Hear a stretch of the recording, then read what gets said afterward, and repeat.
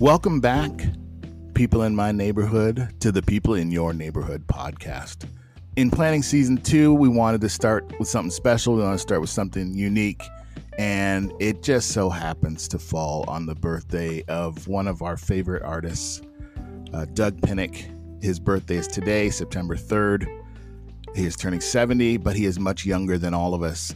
We are excited to honor him, to say happy birthday to him, to celebrate his music, to celebrate his thought process, his philosophy in so many ways. So I decided I'm going to get together some of my biggest fans of Doug Pinnick and have some kind of a roundtable discussion. I mean, what that means in these days means you get people whenever they're available. So we did it in sections. And I got a hold of some really amazing people to celebrate Doug's birthday today. I got a hold of Doug Van Pelt, the former editor of HM Magazine, and a guy who has influenced the musical tastes of so many people around the world. And he's got some real insight and some great stories that he shared with us. I then called Matt Core, another good buddy of mine, who our musical tastes run along the same line. We talked about all kinds of different things, how we met, and also how we got hooked on King's X and Doug Pinnick. I then got a hold of Chuck Wheeler. Chuck is a guy that I've gone to so many shows with, King's X shows with, and we sit and talk for hours after a show, just enjoying and reveling in the afterglow of a King's X show. Derek Syllabraze, he's the voice of Leader Dogs for the Blind, whom I manage, and Bang Up State, and several other projects as well. Just a great singer, killer voice, amazing musician, and a good friend. And also, I was able to get a hold of Kenny Carter. Kenny, it's so hard to describe. Kenny is an all-around Renaissance man, artist, does so many things, gets involved in so many projects. He is responsible for Kenny's Little Trip. That was the first thing I'd heard from him. Trump Dogs, available on Spotify, and his new gig known as The Magi. The song is called Try. You'll hear part of it today. And so we all sat around as much as we could sit around together, and we talked about Doug, and we talked about celebrating his birthday and the influences that he's had on us and the bands that he's been involved with. For those of you that may not know the name Doug Pinnick has been a member of the band King's X since its inception, but also KXM, The Mob, PGP, Supershine. There are so many, Grinder Blues. There's so many different projects that he's been involved with. Each one brings a different level of funk. Each one brings a different level of rock to the table, brings its own flavor. And he is busier now than he's ever been. I couldn't be more grateful. So as a partner to this podcast, we have created a Spotify playlist of 70 songs to celebrate Doug's 70th birthday. If you don't know Doug's music, please check it out.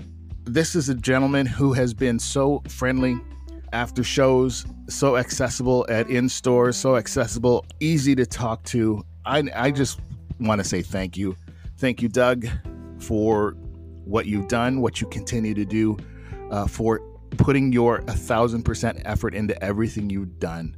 Yeah, you've never half-assed anything. You've given me a lot to think about, and I appreciate what you've done. You have written songs, you've been involved in music and lyrics that have gotten me through some very difficult times.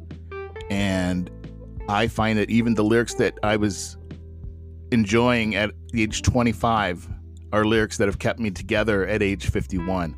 So thank you very much for putting your heart out there, putting your heart into your music, and for fearlessly telling us what we need to hear from the platform that you've been given. Doug, happy birthday. I hope you're enjoying your day, and I look forward to continuing to be a small part of what you're doing. Take care. Have you ever been to the Electric Church?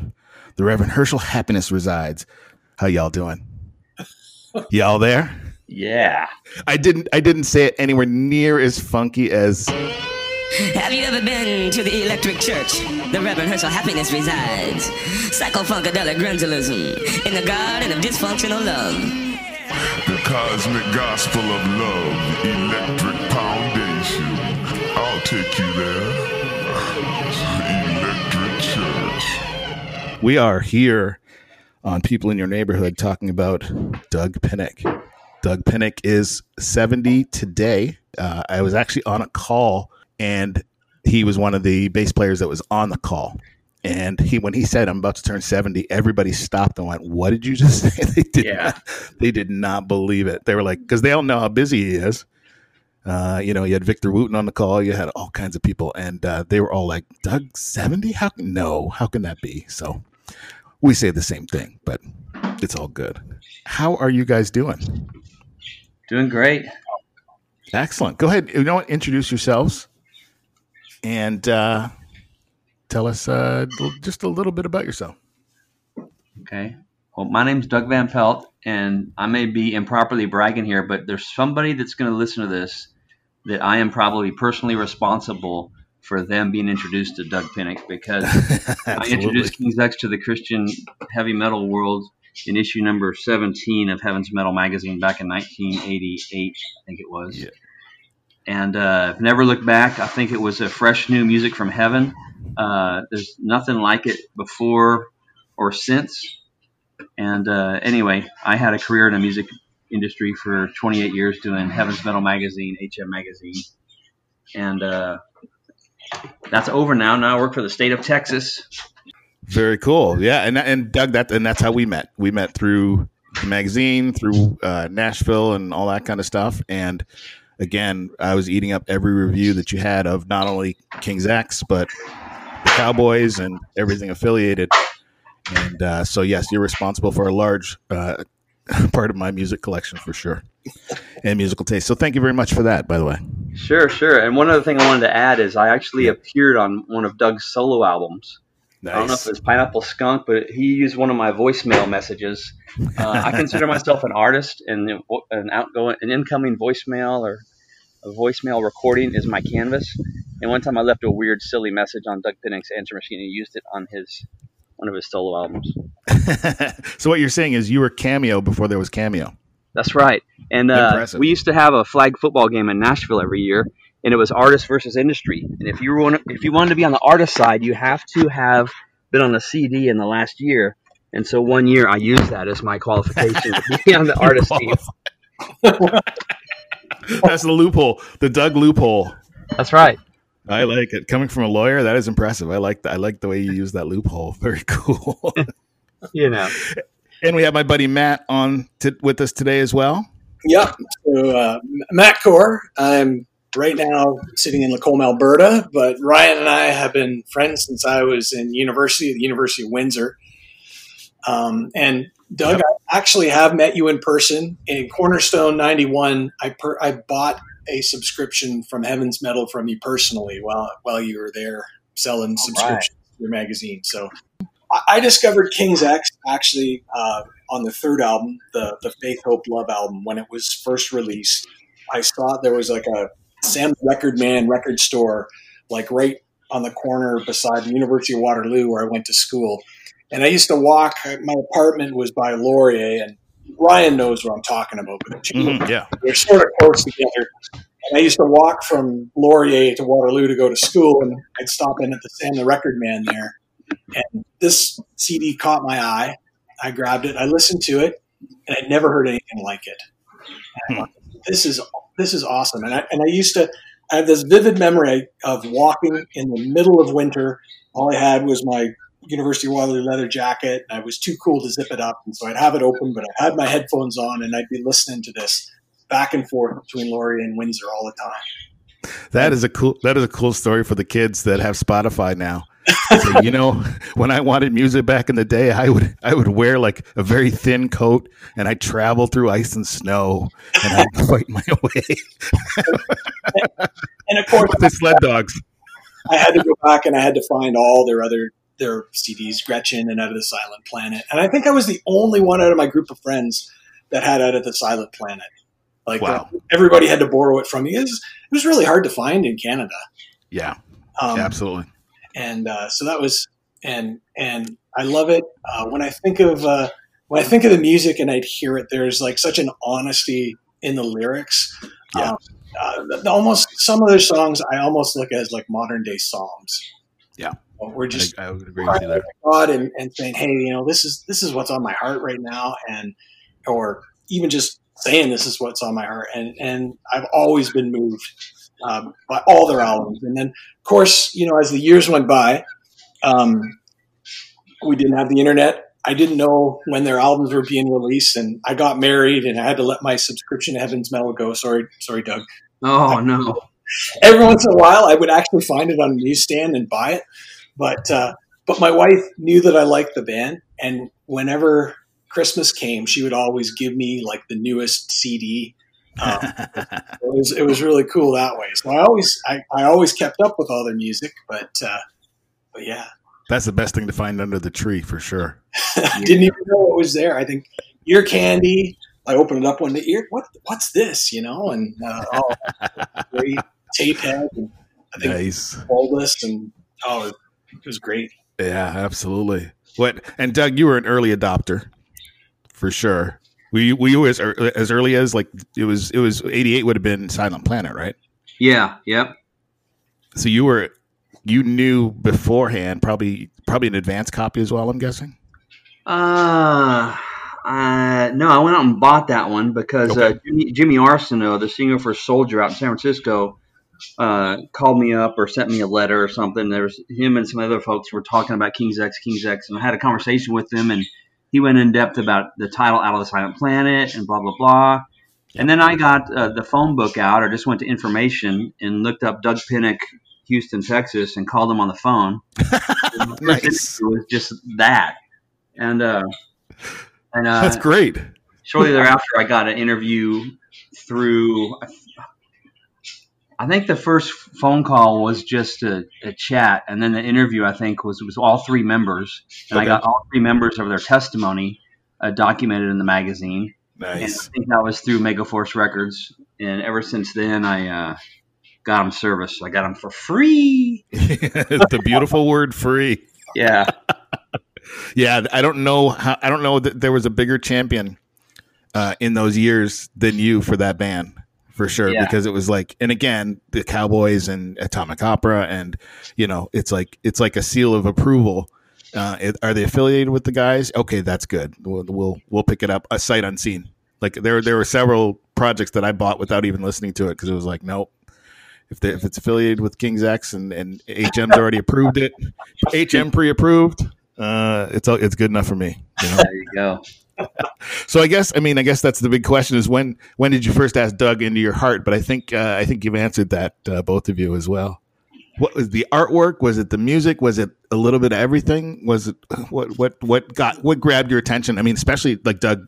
I mean, all of us really, as many projects as we were getting on a regular basis. What was it about those first recordings, King's X recordings, that you heard that really grabbed your attention? Oh, it's the songs, Yeah. The songs and the vocals, the instrumentation, just the freshness of the music, where they went musically, the stops and starts and everything, the lyrics, and the album artwork was always excellent too, but that was way down the list. And then I saw them live probably right before Gretchen came out. I saw them in Austin at South by Southwest, and they played Over My Head that night, which I never heard, and so that was killer. But yeah, from day one for me, it was like, oh, this is my new favorite band. Sure, yeah, and if they can match this live, that'd be amazing. And then every time they've exceeded it live, like as good as the recording is, to see them live is. I remember there was one year I saw, in 1 week I saw U2, then I saw POD, and then I was seeing King's X. But I remember saying, look, I've just seen these two stellar shows. I've seen King's X like 7 or 8 times at this point, and I went, well, I'm sure it's going to be a good show. And then I'm jaw dropped. The only way I could describe that show was I was trying to climb inside the music. I was just like, how can I get more of this in me right now? Like it was that powerful. And I never ever questioned, a King's X show again, because I was like, well, I've just seen 2 big heavy hitters. I'm sure this one's going to be great too. No, understatement of the year. Unfortunately, I have never seen King's X live. Oh my, yeah. Oh my, we need to pray for you. I saw them open for AC/DC, and It was probably close to 40 minutes, but it could have been. I don't remember how short it was, but okay, it was awesome. Yeah, absolutely. Absolutely. Very cool. I mean, I was introduced to the band by a guy at church whose name was actually Doug. And he let me borrow his copy of Silent Planet. And I mean, can you imagine saying, "Here's my CD for a week. I'll see you next week at church"? And I was like, after the first day, I was like, I might switch churches so I don't have to give this guy his CD back. But I didn't, and I gave it back to him, and then I went and bought everything I possibly could. But yeah, it's pretty. You know, again, the music, the honesty of the lyrics, and you know, even that playlist I sent out. When I listened to it the other day, I was like, hope just bleeds through all these songs. Even even the ones that don't seem like it. Hope is kind of the undercurrent for me. So if you had to choose only one of Doug's songs, which three would you go with?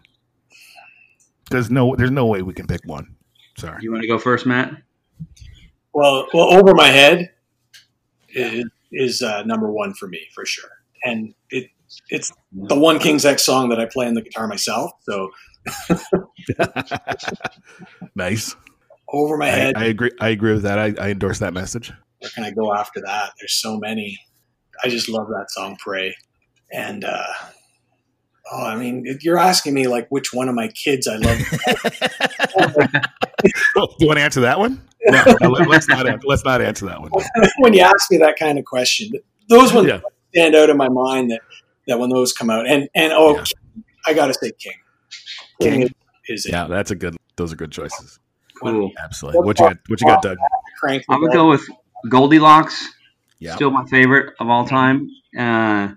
Maybe We Were Born to Be Loved, and maybe Bittersweet. I'm pretty sure Bittersweet is a Thai song, but Doug sings it. Right. One of my buddies, Joey Puente, who should be on this call, one time he said his favorite King's X songs are the ones that Ty writes because they got a certain style to them. But yeah, there's so many songs. Those are my three because you forced me at gunpoint to choose. You know, I knew one was never going to fly. Sorry, that just ain't going to happen. Yeah, thanks for offering three. Yeah, well, I tried to expand it. It's the Canadian nature. No, I had to, and then I realized I got to answer these questions myself. Moan Jam to me, because live. That song, like I can't. Once I heard it live for the first time, actually, the last summer was my 14th show. But once I saw that live, I went, oh wow! Like just the way that builds, just what it's about, everything about it, just connects. I really like Vegetable again because of live. Wow! Of seeing it live, where they take it in the live setting is pretty astounding. Vegetable is like one of those songs that I like. I want to work out to. Like when I do a workout on my own, that's like the first song I try to play. Yeah. I'm trying to get it on my gym's playlist all the time. Yeah, and I think Flies on Blue Skies. Ooh, yeah. There is there is life, there is death, and the difference between either one is one single breath. Yeah. I love that lyric when I heard it when I was a kid, and then around my dad's passing, I actually went to a show 2 weeks after my dad had passed, and I went in there going, I'm going to buy a hoodie this time. I'm going to buy a hoodie, and I knew which one I wanted. I didn't see the back of it. I just saw the front. It had the King's X logo, and I'm like, yep, that's the one I'm going to get when I get there, as soon as I get there. So I buy the thing, and on the back is that line. There is life, there is death, and the difference between either one is one single breath. And with my dad's passing, I had actually experienced, I saw the difference between life and death. And that lyric, I couldn't believe it. I was like, God, like that was awesome that you gave me that, that message right when I needed it. It was powerful. And like I said, there's lyrics that they wrote that as a kid, I was like, man, that's awesome. Man, that's deep. Man, that's this. But then life has happened. And then you hear those lyrics again and you go, oh my goodness. Yeah. So Flies on Blue Skies is definitely, it's a different three that I've chosen, but yeah. Thanks for picking one from Dogman. Yeah. Yeah. I think it's, it's when the lyric connects more now than it ever did. Those are the ones that, really stand out to me, but I always tend to lend out my Dogman CD and then I have to buy another one because I never. How many do you own now? Yeah. And I'm the one that's always looking for it. I think I need the yellow one. I think I've got all the other ones, all the other covers, but the yellow one. What I have now is the yellow one. Just in case Spotify shuts down one day. So, because that's going to happen. Anyway, so for what you do and for your love of music, how has the man impacted what you do? What's been your lasting impression? He's a close friend of mine. Mm-hmm. Yeah. And sorry, I'm starting to choke up. He said he's spoken into my life just in private conversation. Mm-hmm. One time he told me I had a heart of gold. Wow. And that's meant the world to me. And I remember the time he told me he was gay, and I heard his story about when he told some of the guys in his band, which I'm guessing was Sneak Preview or The Edge, which probably had 4 or 5 members in it. I'm guessing by the details of the story. Okay. And one of the guys in the band, when he heard about it, he panicked. And he was like, "Oh, we need to have a band meeting right now. We need to get our manager in here. We need to find out what we're going to do now." Mm-hmm. And it just broke Doug's heart, and he took off riding on his bicycle. And it makes me think they're all kids because, Ty, Doug, and Jerry are all on their bicycles. And anyway, Ty and Jerry get on their bicycles, and they probably know where he's at. And he's by this tree in the park, which I guess is a favorite tree or whatever. And they all go and they hang out with him, and they let him know that they're with him, and they their love for him, isn't altered at all. Yeah. That story about Ty and Jerry coming to his side, and being his friend in the midst of this scandal that had just resulted, spoke volumes to me and kind of really reflected their whole philosophy as a band from the get-go. I always understood that love was like a big deal to these guys. Mm-hmm. Yeah. Love for family, love for wives, love for each other and stuff. And it's just love around the world and all that. And it's definitely been something that's resided in their lyrics. But it's amazing to hear that there's a band that wrote "It's Love That Holds It All Together" lives it. Yeah, because as you said, Doug, you can see it on stage. If they didn't like each other, you would know it, right?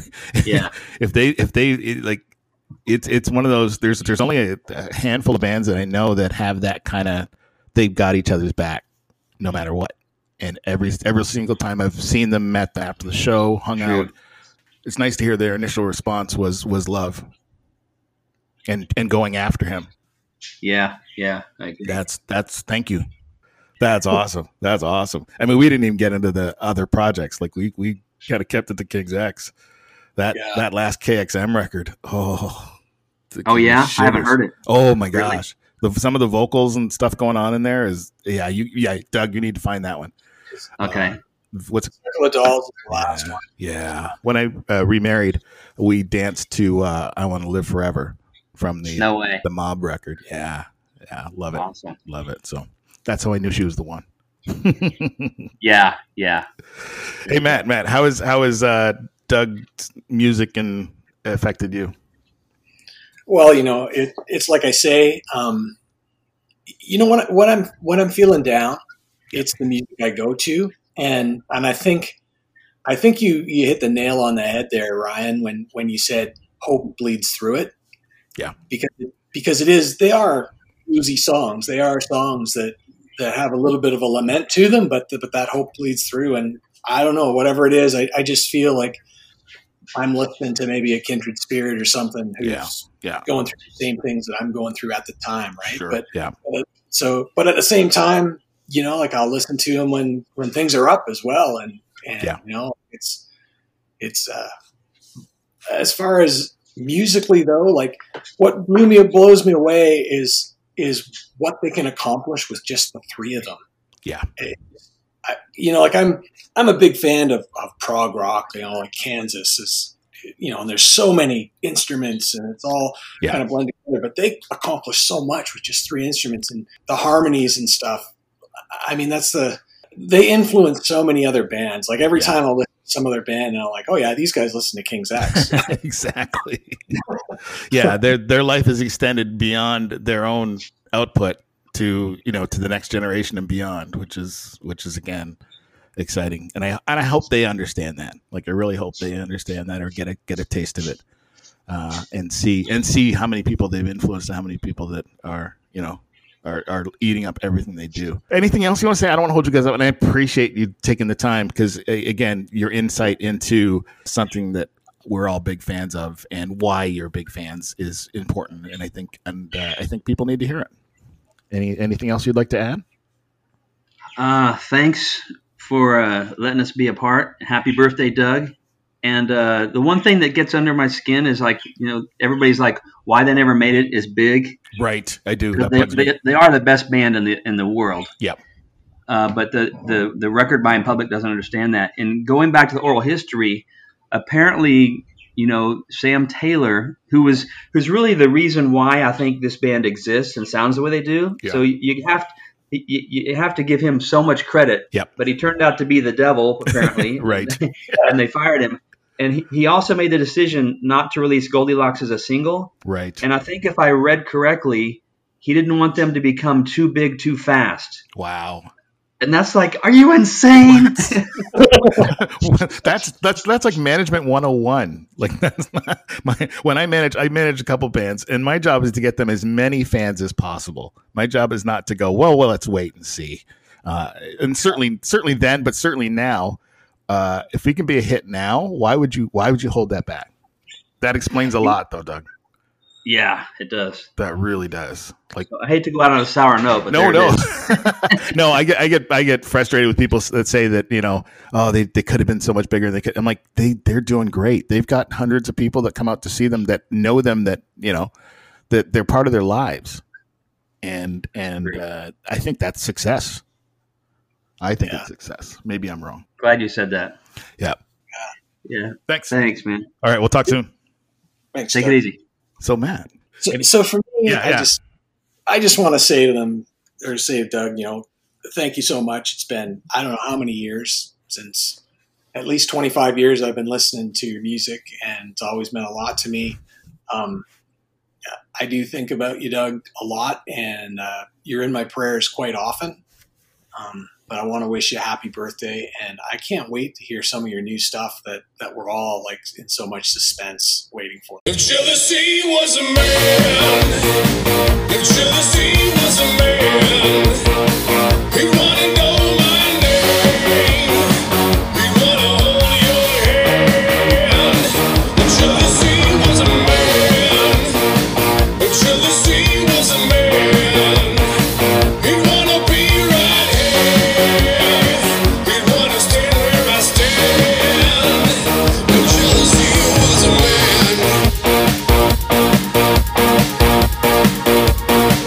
It is Doug Pinnick's birthday today, as people are listening. And we have a special guest, somebody I've known for, almost 30 years now. Yeah, isn't that crazy? Bands in Detroit and all that kind of stuff. Yeah. Would you please introduce yourself?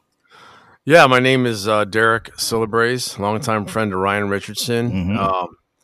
I'm in the group from the 90s group, Leader Dogs for the Blind, that Ryan was involved with as our manager and one of our biggest fans. And I always appreciate that. And so we're here today to talk about King's X and Doug and how it all started. So I've seen him. Wow. I've seen him a couple times. I guess so. Yeah, Yeah. I can't. I think I've seen him maybe 5 times, maybe. That's good. That's a I good saw him list. like once or twice, I think, at Emerald Theater. Yep. Maybe. Have you seen him? You've seen him in other states as well? No. Wait, no, I'm sorry. No, I saw him in Austin That's what I a few thought. years Yeah, ago. yeah, you saw And that him was in an Texas. excellent show, yeah. That was really good. Yeah. Well, when did you figure you asked Doug into your heart? I believe it was at the time when I was a Winger fan of the first Winger album. Right. And which I think is still a really good album. And Madeline was a big single, so that was Winger was it. And I remember reading an interview or article or interview with Kip Winger about bands that he was into, whatever, and he mentioned a group called King's X and Gretchen Goes to Nebraska. And then soon after that, I had been in an actual record store. I went to a record store. Not too long after I read this, I heard I believe I heard Gretchen Goes to Nebraska in the record store. Really? And that's when it started. Nice. Mm-hmm. Nice. I was like, wow, this is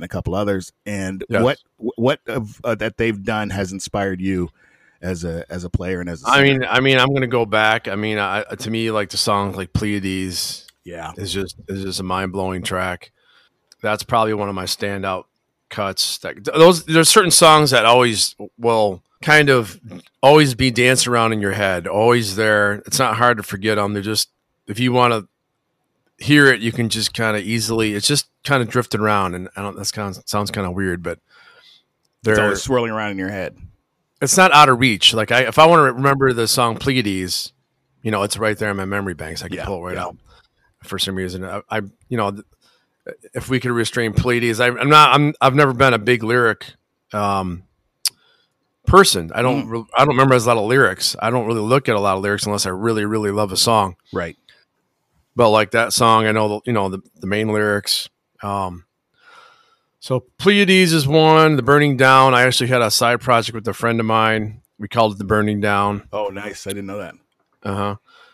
That's probably lost on MySpace somewhere still, maybe. I'll have to dig that up. That's another one that resonated with me. Anything off Dogman, of course. Yeah. I listened to the Ear Candy. Lots of good Ear Candy on that. Yeah. Actually, that's a good name for that album. Those two albums are so different, right? Because you had on Dogman, you had just so crunchy heavy, and then you went to almost acoustic kind of to start. They're both the band, and they both represent the best of the band, but they're completely different in so many ways. Yes. Yeah. And what's weird is I didn't really realize. I tend to forget how involved Doug is in the actual music, the actual sound of King's X, the melodic sense that he brings to the table. You listen to KXM, and Ty is not in that, right? But you hear the similar melodies, and I just never really knew that's really Doug. Yeah, exactly. It's Doug. It's not Ty. Yeah, it's funny because he's playing with a different type of guitar player. But I think people forget he's actually. I mean, he sings. He obviously plays the bass, but he's a huge part of the sound. Yeah, absolutely. The unique harmonies they use, and just I mean, all you gotta do is listen to a Ty track, solo track, and a King's X track, and you can tell right away. All you have to do is go to the Spotify playlist. I'm gonna have you got there. that crazy spot list. That's a nice sampling of everything. I pulled stuff from Super Shine. I pulled stuff from pretty much all his side projects, plus obviously King's X and KXM. Right. If you go to that, I'm not saying it might be the definitive place to catch up on everything that Doug's done. And there's so many now ways to get their stuff out there. I appreciate you taking the time to talk to me. Any last words? Any happy birthdays to Doug you want to give? Doug, happy birthday. Thanks for all the years of great music on innovation and creativity and originality like no other band. So I always used to, a long time ago, always kind of fantasize about this magical place called Katy, Texas. Yeah. And what was going on there. Yeah. And now you're in Texas. Chain stores. Yeah. Now I'm like 2.5 hours from Katy, Texas. Never been there, but there's probably just a bunch of suburbs and chain stores. But nonetheless, man, that was where magic was happening. So absolutely. Thanks again. Happy birthday. And it's great too with our history with Leader Dogs for the Blind. The day we got that postcard from Doug, after I'd mailed him the disc, and he took the time to sit and write and thank us for the disc that we had given him. But he took the time out of his busy day to write me and thank me for giving him the CD that he said he'd been listening to with Monty Colvin on the bus all the way back to Texas. That was awesome, man. Yeah, I mean, totally cool. Yeah, and magnificent handwriting. Yeah, I actually took some time to write it. Yeah, not just scribble something out. And I remember thinking, as a manager, this is the best day I've ever had. Like, that's great. Yeah, to get that kind of feedback from somebody that you respect as highly as we do Doug, for sure. Mm-hmm. All right, man. Thank you very much. I know you're a busy man. Got stuff coming out, and album coming out. I'm having fun. A couple weeks, so I'm having fun. I'm feeling a little restless. I don't know about you. Yeah, me too. Me too, buddy. All right, man. Take it easy. All right, bro. Thank you. Appreciate it. Thanks. All right. Yep, later. Everybody have fun tonight. Everybody Wing Chun tonight. It'll actually take me less time to explain the benefits of using Anchor to start your podcast. So let's go with that. Anchor is absolutely the easiest way to start and manage your own podcast. Download it from your app store, launch the app, and Anchor will guide you through the steps necessary to get all set up. You'll be up and running within a few minutes. Also, check this out. Anchor is absolutely free, both the app and the service. And they do really all of the heavy lifting for you by distributing your podcast to all the major networks. And check this out. You can actually even make money on your podcast. So again, it's dead simple and absolutely free. Get out to your app store now and download the Anchor app. Or go to anchor.fm on your laptop or desktop browser, and you can get signed up and started there. We know you've got some extra time on your hands, so get out there, get yourself that Anchor app, Oh, and hey, look up our show, Cheap Flight, in the Discover section of the app. Leave us a voice message, and we'll mention your podcast on the show.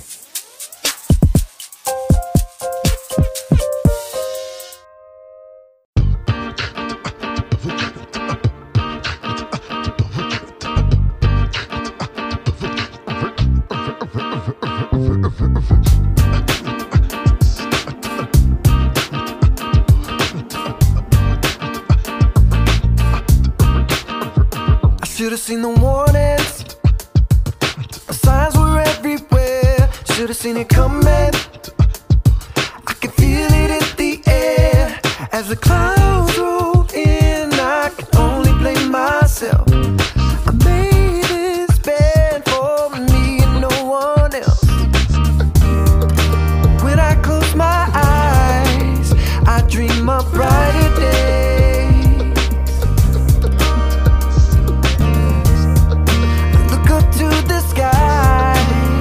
Find a better way. Working hard trying to make it look easy. Kinda hoping that nobody sees me. Every day is the same old story. Asking myself why. Gotta hope that I'm gonna make it through this. But who knows what the truth is. And I'll try, and I'll try, and I'll try till it's over.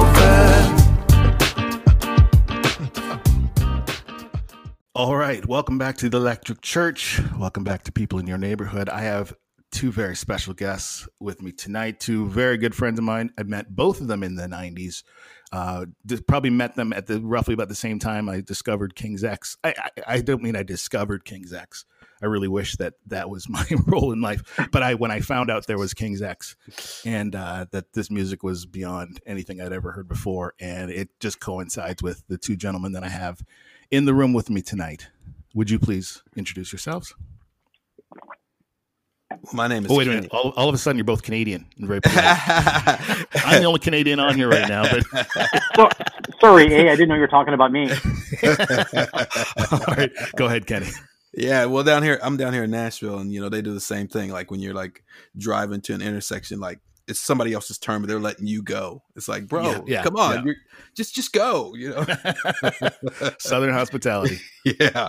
Well, I'm Kenny Carter, and I met Ryan years ago at Cornerstone Fest and back in the early 90s. And I live in Nashville, Tennessee, live actually Murfreesboro, just outside of Nashville. And I'm a big fan of the King's X, man. It changed my life. And I guess we'll talk about that in a minute. Absolutely. And you play music as well? Yeah. So I played music. I played in a band called Waterdeep back in the day. And also had a band called Trump Dogs. That's DAWGS. Mm-hmm. And it's like this killer band. It's one of the funkiest bands of all time, I think. Yeah, I agree. And but we don't play per se, but we will be releasing music here and there. We're more of an institution at this point. Nice. And my guys play in different bands around. My drummer Lester Stell, he plays in Kelly Clarkson's band, so you might see him on TV and stuff. And Luke Sullivan, our guitar player, he plays with a bunch of different people. He played with Mandisa for many years, and some with Kelly Clarkson, and all kinds of people. And so the three of us are down here in the Nashville area, and then the other three are in Kansas City area, and then one is out in California. But so that's my crew. And right now I got a band called The Magi. We just released a new single just a few months ago, and got another one coming up. Yes, you did, and a video as well. Yeah. I shot the video, which was kind of cool.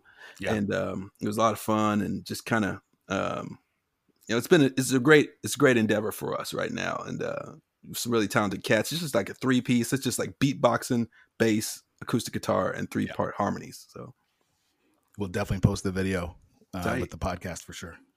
Right on, man. Thank you. Try. Very good. All right. Thanks, Kenny. And Chuck.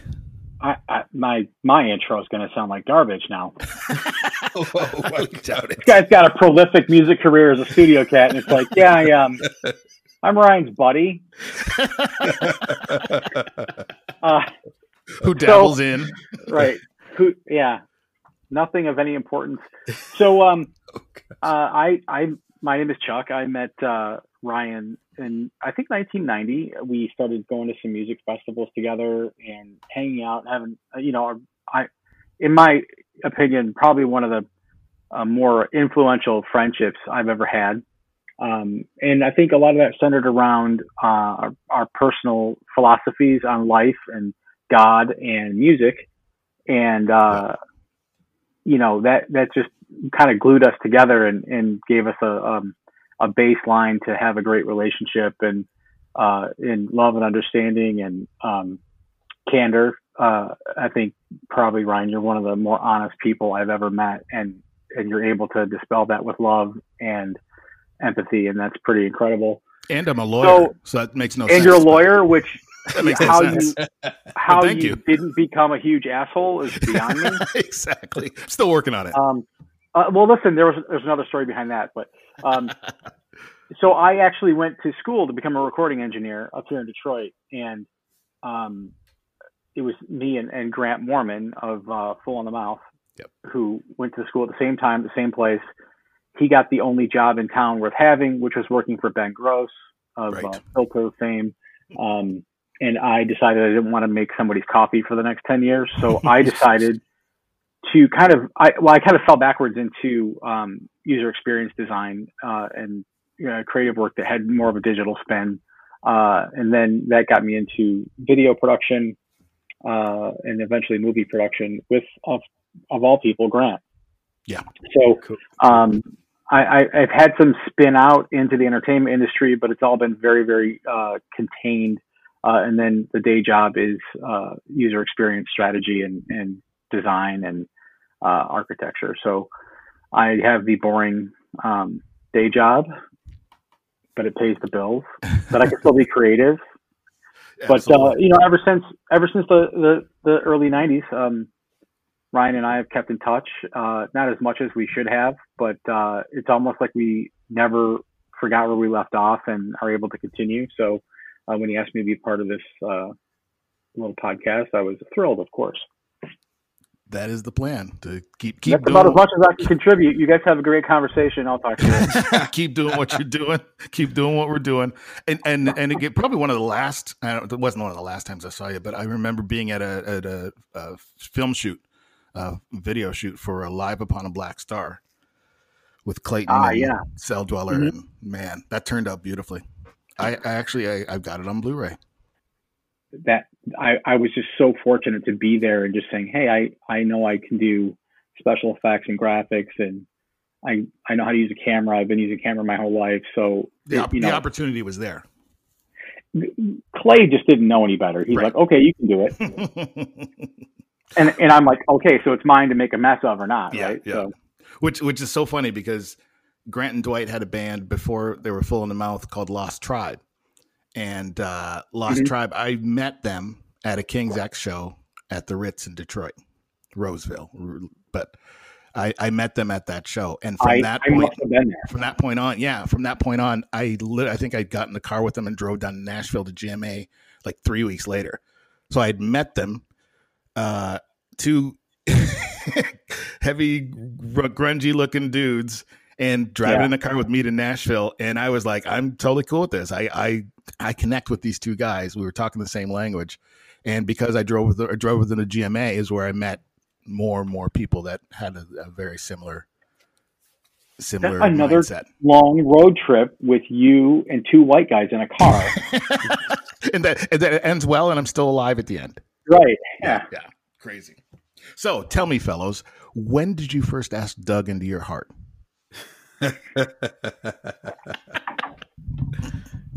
That's the question that throws you off. Okay, go ahead. Not literally, but figuratively. Yeah. Well, my story was kind of interesting. In 1989, I went to my first Cornerstone Festival, and I was walking around there, and everybody kept walking up to me and going, "Man, that guy looks like King's X. Looks like the lead singer for King's X." Dude, anybody ever told you look like the lead singer for King's X? I'm like, man, I don't even know who this band is. You know, Yep. It's like the name King's X. It sounds like, like some thrash, like super heavy band. Exactly. Yep. So I had this picture in my head of what people were talking about, and I was thinking, why would I look like him. You know what I mean? Yeah. I'm just like, black kid from Kansas City with like, hair shaved on the side, just walking around and he's, torn up, cut off jeans. Did you have the mohawk? You had the mohawk at that time. Pretty much. It wasn't big like his was, but it was just like, it was enough. Yeah. Okay. It was kind of long in the back, kind of like anyways. But I didn't have any idea what they were talking about, Yeah. And so I got back to Kansas City and I had just joined this band, fresh out of high school.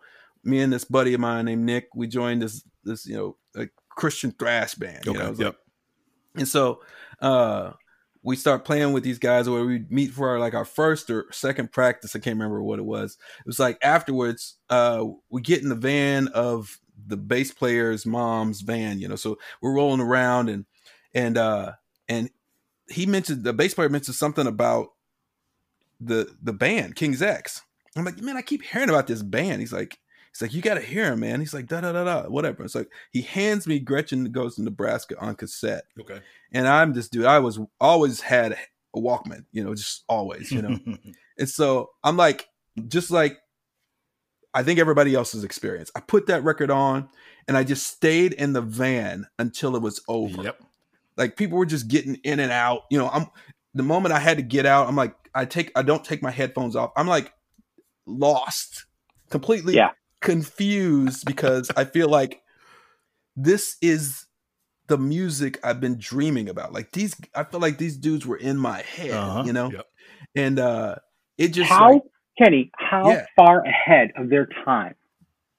Like it wasn't another 4 or 5 years before you started hearing anything like that. Well, and if they did, it was mimicking.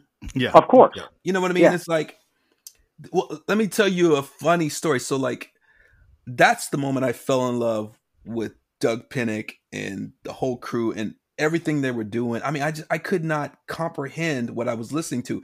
It was like, it created a hunger in me that I didn't know that I had. Mm-hmm.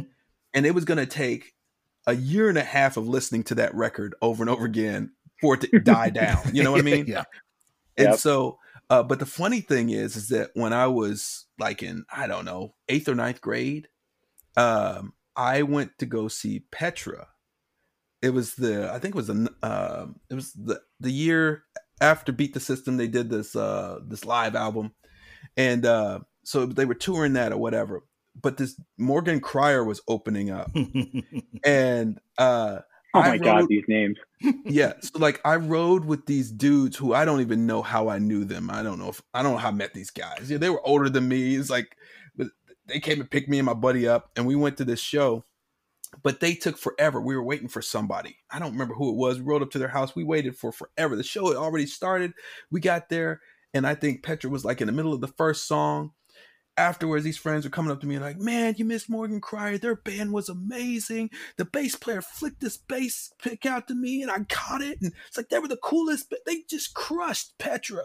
I was like, oh my gosh, what are you talking about? I wanted to see it, but I didn't know what they were describing. Years later, I find out that was freaking King's X. Surprise. Wow. So they were opening for Christian X. I didn't know that. They were the band. They were the Morgan Cryer's band. Yeah. Yeah.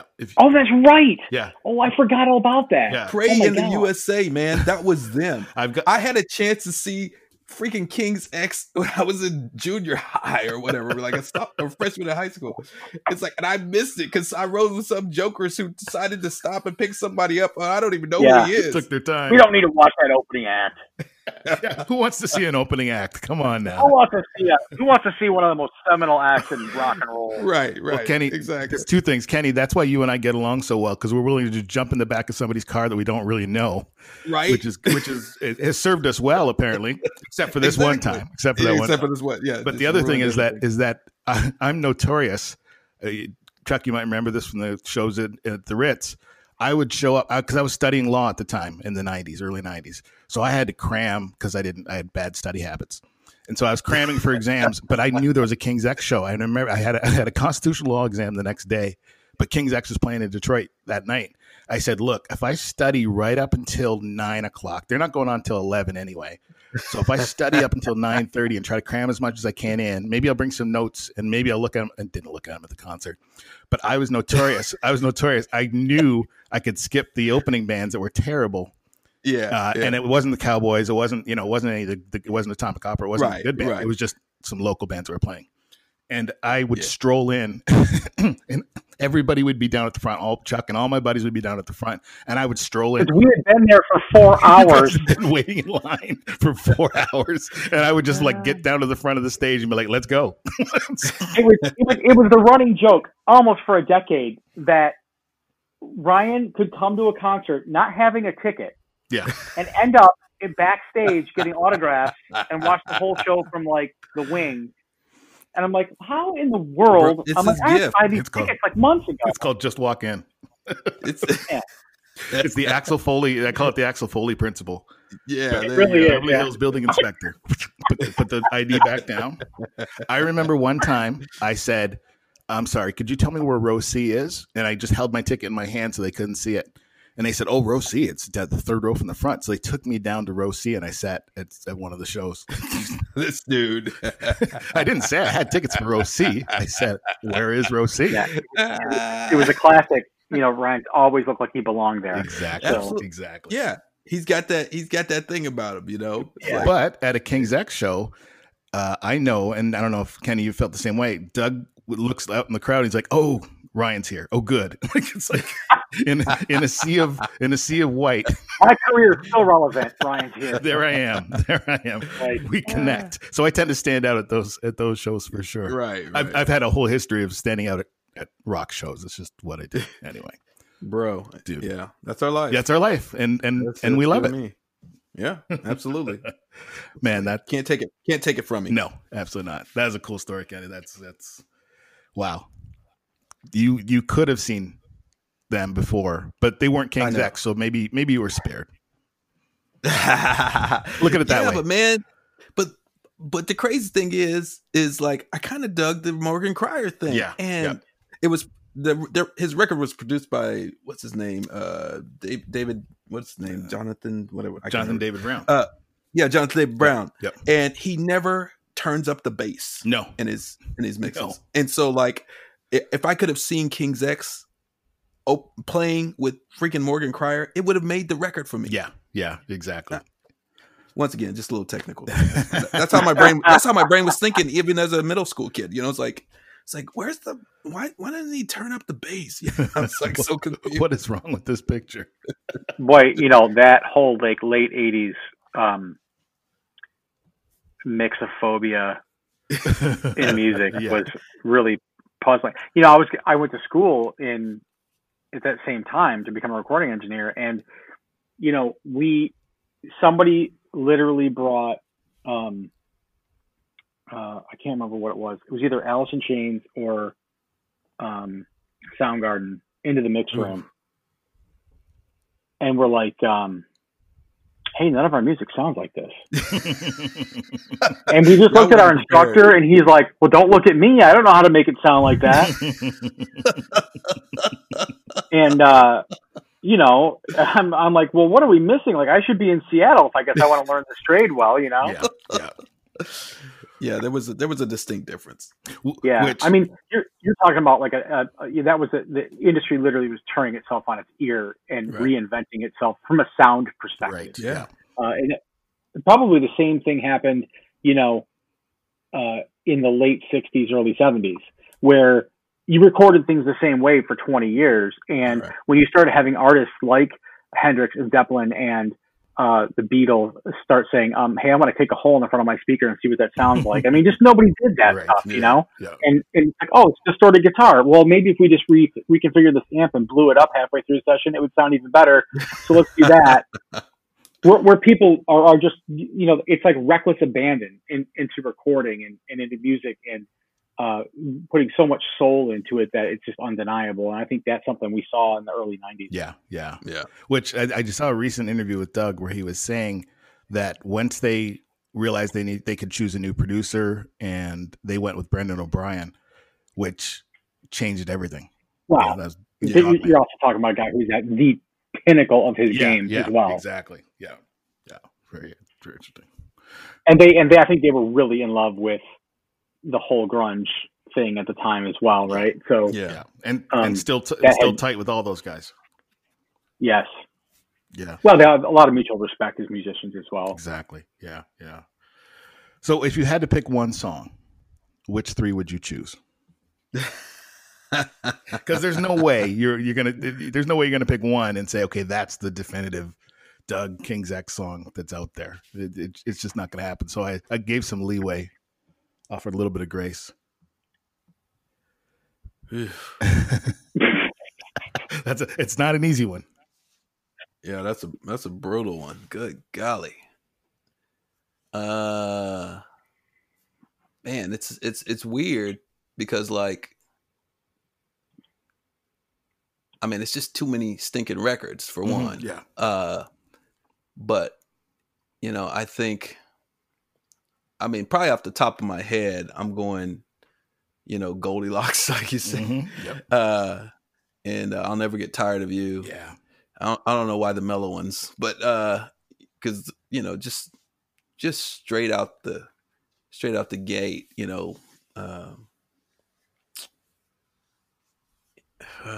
Man, that's the aggressive ones are what got me the most, you know. Just like, but I think that the ones that stick with me are those beauties, you know. Yeah. Man, I would probably have to say, golly, what am I going to die on? What hill am I going to die on? You know? Those are good ones. Come back to me. Come back Don't to me. shoot yourself in the internet. I love I'll Never Get Tired of You. That song is amazing. Man, you know what? As I think about it, I'm probably going to have to go with Lost in Germany. Yeah. Yeah. I mean, I just think like just the twist and turns of that joint just changed my life, you know. I kind of rediscovered that record again recently, just going out for a walk, and I pulled it up and I was just like, dude, like all these emotions came rushing back, and you know, they were able to just like, I don't know, just put that, it's just those moshy guitars and they were just like so heavy, and it just like, that was my thing. They were doing everything that I wanted to do. You know, it's like, I'm a little bit more on the funk tip than they are, but it's like melding that just ultra aggressive, heavy thing with the beauty and the, you know, just chord progressions that were from another planet, you know, tonality just coming out of left field. And oh man, it's like, just even how that thing ends. It's like, what were you thinking that you allowed yourself to do that? Like, and I think that was the thing with those guys is that they were doing things that I had to give myself permission to do. And I don't know who it was that inspired them to do that. I don't know if they inspired each other, or if there was somebody that they looked up to, or if it was Sam or what. I don't know what the thing was that gave them the permission to just put it all in a blender and just beautifully connect it and offer it to us as such a gift, you know. I agree. But that was the great inspiration. There's these bands that stand out when they're like going, yeah, buddy, you can do that. You know, it's like, they don't know they're doing it. They're just doing whatever they do, you know, but it's like, but to me, it's like, yeah, you can go ahead and go to that thing that you had in the back of your mind. You know, it's like, oh, really? This is okay. This is great. That's what they were to me. It's like, man, I'm going all out. Gave you after permission. that. Yeah. Yeah. Very cool. What do you think, Chuck? I mean, obviously these are this like, I'm grinning from ear to ear because every one of these songs is so meaningful, and I literally wore the CD out. That's a thing. You listening to them over and over and over again, and just letting myself, you know, swan dive into the lyrics, right, and just let them try to mean something to me. And you know, oddly enough, one of the ones that I love Doug singing on was not something he sang lead on, and that was Not Just for the Dead. Right. Yep. But he sings such a powerful harmony vocal. It's just stunning, like how, you know, because Ty's kind of a weak vocalist. He's more of a you know, talk singer than anything else. Not that he doesn't have a bad voice. He's got a great voice, but like, you know, Doug Doug's power vocals on the back of that song. I bring a tear to my eye every time I hear it. Yeah. Because it's so soulful, and that song is so deep, and it's so biblical in proportion. And that's something I can never forget, is how soulfully spiritual their lyrics are, no matter where their journey was. You're talking about people that didn't want necessarily to be a Christian band, but couldn't hide the influence of their spiritual journey. And that was incredibly admirable. And man, I sat there, I know you have too, man, after the show at the autograph table, and I watched a lot of kids just come up and like, they wanted to literally argue the Bible with them. And I was just like, what? That was not to take this into a downer, but that's my job. That was just one of the things where I'm like, I wish they would just leave them the F alone. Yeah. Like, they're doing a fantastic job being who they are. And if you would just let them be that, they'll be all the inspiration you need, or none of it. Yeah. Like, you're the one that chooses. I was going through a lot of shit at that point in my life, like spiritually, just kind of figuring out what my true north was. Right. And, that kind of stuff just takes the wind out of your sails. I literally want to smack this kid, And what's interesting is that's a lyric. There's a lyric that has meant more to me over the last, 15 years. The lyric is, I just don't care like I used to. Right. Like, and I think, and I embraced it when it came out, and I loved it and sang along with it. But then as I got older, I was like, I don't care about that stuff anymore. I'm not going to try to debate and find out, or ask intrusive questions when I don't know them personally. I know them from seeing them at shows. What's interesting? I let go of all of that stuff, that religiosity, partially because the band was kind of leading me that way, to some degree. What's interesting is that whole honest answer is, this isn't your journey, bro. Yeah.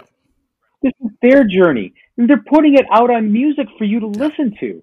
Like, what else do you want from them? You know what I mean? Like, this mind-blowingly, deeply spiritual, like incredibly musical stuff, and you're just pissing it away with some weird argument. Like, it made me really understand why they just wanted to like shift away from that as hard as they could. What a bummer. For those who have ears to hear, I think that's been the philosophy that they've employed for a lot of years. Yeah, for sure. Yeah, if you're open, and they were always very fond of saying, "This is just how we see it." Like, sure, you see it completely different, and that's good for you. Exactly. Sorry, I didn't mean to like take a left-hand turn, but I remember that being like, I just had this look on my face. I must have looked so disgusted. I'm like, what? Why are you asking this question? Like, they just put a banger show on, man, and they're dripping in sweat. They're wiped out. And they're there signing like 5,000, and they're hanging out. There's not a VIP package you had to buy to hang out with the band. Nope. They're at the bus. They're out at the show. Who had the will to stand next to the bus? If anybody should have a VIP package, it's them. But they don't. They're just there. They just make themselves available, and they've always been that way since day one. So, yeah. I have a great story, by the way, and I think you know part of this, but I was obsessed with the first 4 album Guitar Tone, so much so that I actually bought those amps. Okay. Yep. Like, I found those amps and bought a couple and converted one exactly the way Ty did. And I said, hey man, it was before the show. The bus pulls up. I don't know why I was there so ridiculously early, probably because I had nothing better going on. But I brought the amp with me, and I'm like, he comes out and I'm like, hey, I know you're busy setting up, but would you mind? I have an amplifier I'd like you to sign. And I pulled it out of the back of my truck, and he's like, no way. And he's like, I would be delighted to sign this. So I have that amp, with Ty's signature on the front of it. And he's like, this is exactly what I did, man. He's like, I saw the combo off the bottom of the amp and just brought it up to the top. He's like, you did exactly the same thing I did. I'm like, that's as close to you as I'll ever get. So thanks. Very cool. That's tight. Very cool. So clearly you've been impacted, to say the least. And I will tell you that a good buddy of mine is in this hot band right now. And I said, hey, have you ever tried these solid state amps, these these old Roland solid state amps, and they were the Lab series. And he's like, no, but I've heard of them. He's like, do you know those were designed by Moog? Wow. I'm like, what? He's like, yeah, those circuit boards were designed by Moog. And I'm like, no. And he's like, well, he's like, do you mind if I play through it? So I let him borrow the amp, and he's like, dude, this is going on the album. He's like, he's like, I've never heard an amplifier like with frequency response like this. And I started to, we hear another musician who doesn't even really, he was obviously a King's X fan, but not like obsessive. And he's I can see why he chose this amp. He's like, it is stupid. Like, and everybody plays guitar on the album. Like, these guys are like, they play everything. And he's like, we're all just obsessed over this amp. Like, it's incredible. I'm not sure that he's really a King's X fan if you said he's not obsessed. Yeah, that's right. Well, he's one of those guys that he's one of those cats that is like very demure, and he won't like totally let you know what his all of his influences are, but they're all over the board. But we went to the last what's the Steve Petrucci band? I don't know. Oh my God. The big progressive metal band. Dream Theater? Oh, is he playing with Dream Theater? Oh yeah. Dream Theater. Oh. So please edit that out because I sound like an idiot. I couldn't remember Dream Theater. As long You're as not you a fan. remember King's X, that's all that matters. Yeah, right. That's really. So he's like, let's go see Dream Theater together. I'm like, boy, you are a geek. And he's like, yeah. Sure. I've seen Dream Theater. Yeah. They're amazing, but I'm not as much of a musician. I'm barely a musician. I am married to a harpist, so that kind of gives me some kind of credit. But a harpist? Well, you should be a Dream Theater fan. It was all the musicians were amazed. But I mean, I've enjoyed other bands that are anyway. Yeah. It's a different exactly. I like the way you put that. You bailed me out there. Yeah, Dream Theater. Yeah, good band. Yeah. Man. They kind of know what they're doing. But yeah, I think another big one for me was The World Around Me. And the more I think about it, the more I kind of did obsess over King's X when it came out. And I didn't know it was going to be like the last Sam Taylor album, but they were starting to get really refined, and the sound was really becoming amazingly tight, and the lyrics and the harmonies, and it was all classic King's X. It was like the swan song of, it was a send off for sure. It really was, right? And yep. Man, think about it. World Around Me, Prisoner, The Big Picture, Lost in Germany, Chariot Song, Ooh Song, Not Just for the Dead, Black Flag, bro. What I Know About Love, Black Flag, Dream of My Life, and Silent Wind. All those songs, like any one of them could have been a great single, in my opinion. Yeah.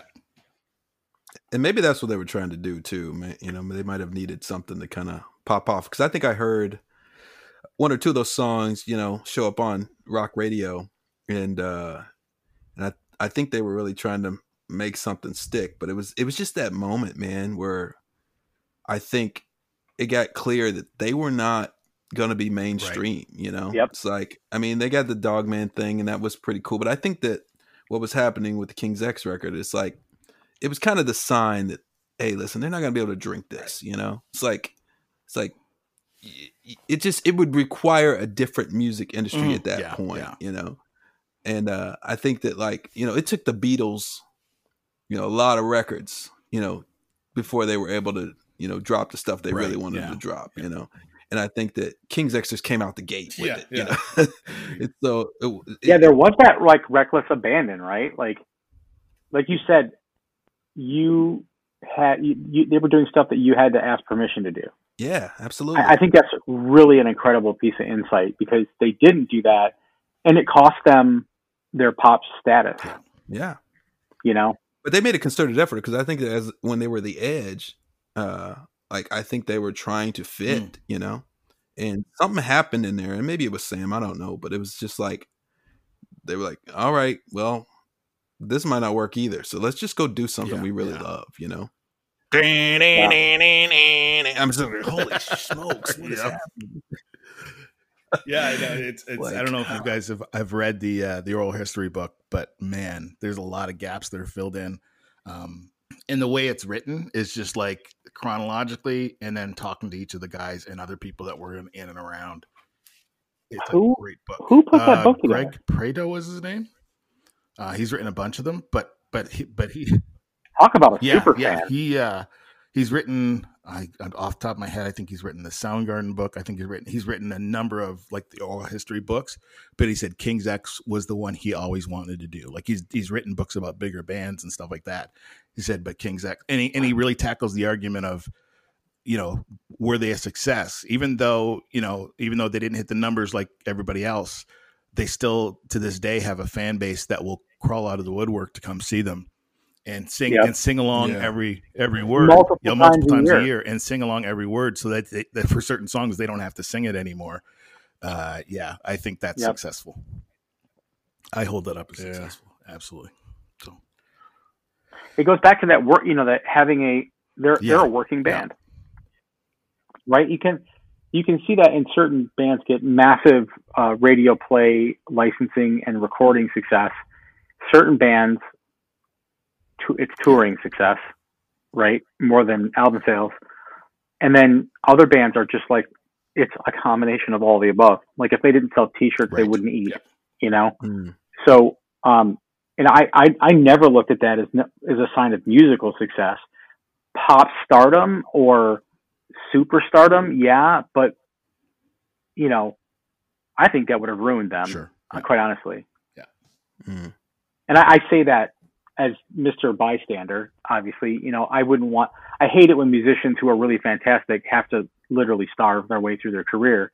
I don't think they have. I think they've all had they've made decent livings. It's just been hard bought, Because it requires all that touring. I mean, that's a hard life, right? If you don't have enough hits, man, you just got to be out there, and you lose a lot. It's just one of those things that when you see them live, and when you see them live, you recognize that they got each other's back, no matter what. Yeah, and that keeps them on the road. That keeps them out connecting, and they really like each other, and they really like playing together, and they really operate as one. Which there's and look at the younger fan base. Exactly. There's kids that weren't alive when Gretchen came out that are at these shows singing every song. Like this has been generationally passed down. I have to send you. I don't know if you've seen the video of the two kids listening to. I think it was Gretchen for the first time. Oh, it's amazing. Oh yeah, I've seen that. I will send it to you, and I'll post it as part of this for sure. Because just watching them go through each song, going, "Oh my goodness! Ooh, I like the harmonies. Ooh, this is." They're like 8 and 12 or something. Like it's cool to see them do it. To genuinely fall in love with this album for the first time. I was a little bit older than that, but not much. So, well, anything you want to say? Happy birthday to Doug or anything like that, or if he happens to listen. Yes. Right. Well, obviously, happy birthday to Doug. I remember, man, there's so much history here that we couldn't get into in this little interview thing. But, I just want to say one of my favorite moments in my life, honestly, was the time that King's X came to Kansas City and played at the Hurricane, and Trump Dogs got to open up. Come Get on. out. Yeah. It's the moment. You know what I mean? Like, wow. So I got a chance to play with my musical heroes, and they dug my band. It was like that was one of the coolest things ever. To be able to talk to Ty, and he was just really effusive about his excitement about the band and stuff, and all the guys signed off on it. It was just a really great night for me, and we wrapped ourselves well, and they put on a great show, and it's just a special moment. Small place, but man, it was that thing. Do you remember what year that was? Man, I want to say that would have been like 13 years ago, I think, because before I met my wife. which I think was that was 13 years. So maybe it's like 14 years ago. Yeah, I think it might have been 14 years ago. I could probably find it. I mean, I got it somewhere jotted down, but that's amazing. But yeah, that was a big deal. So, but anyways, but obviously, like Doug Pinnick, for the guy to be, such a, I don't know, he's like a legend in so many ways because he went before us, like all the way back to the 70s. Yeah. He was part of like a scene that was like legendary to those of us who grew up in the whole Christian rock world. It's like he's got friends that from way way back, in that Jesus movement scene, and then for him to have, I mean, I'm from Kansas City, and they were down there in Springfield, Missouri at Evangel, so it's like everything feels really close, to me in a lot of ways. And all this was happening without my knowledge, and here's this brother, who does rock and roll, and so like there it is again, like. Yeah, exactly. Like, we the same. We understand each other. And so,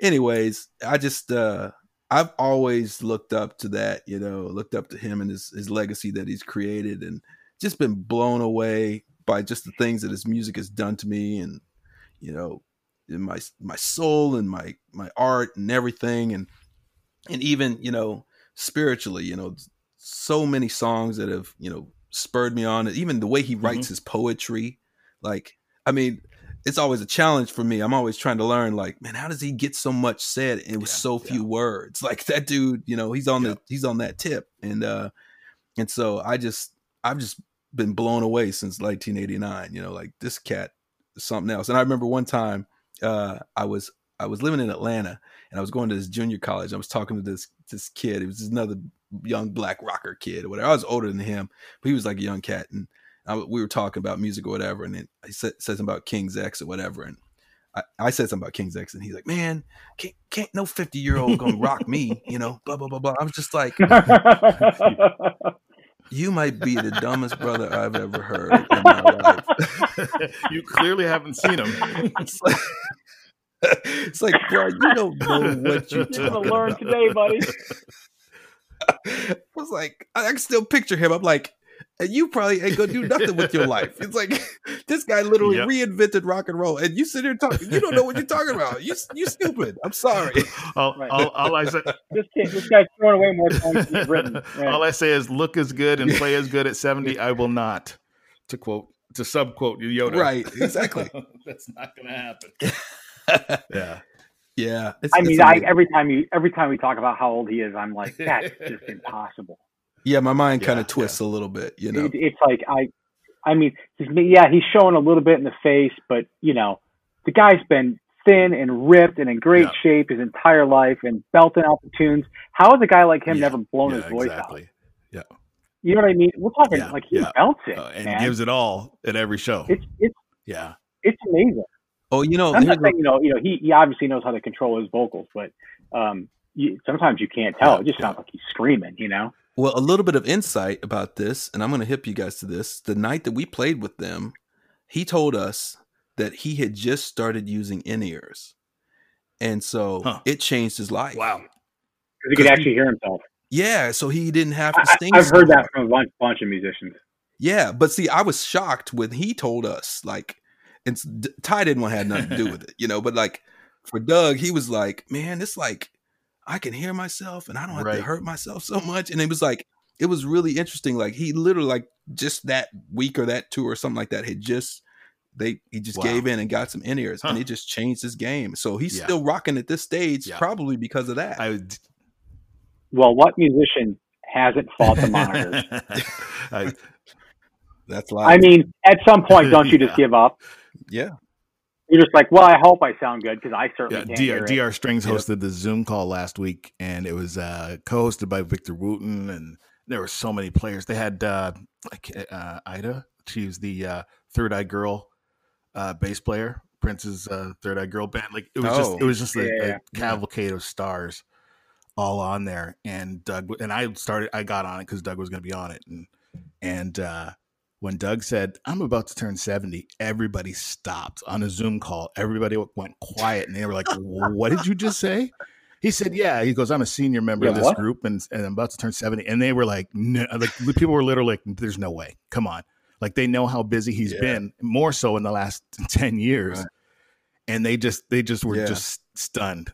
They were just like, okay, I'm going to stop talking now. Like, just about as stunned as I was when you said Cavalcade of Stars. That was that. You was, like that? You was like an that? incredible Yeah. drop right I there. pulled that out of like the 1945 reel at the theater. You'll enjoy a Cavalcade of Stars. Lucille Ball. In the middle, all concession. Yeah, I as soon as I said cavalcade, I went, oh, I like the way I used that. I try to use that at least once a day, and so Well, thank you, gentlemen. We love you, Doug. Yeah, Doug. Thanks for all the years of inspiration, man. And I don't think you're going to slow down anytime soon, but keep punching away. And for the listeners that are new to Doug Pinnick's music, go tell somebody.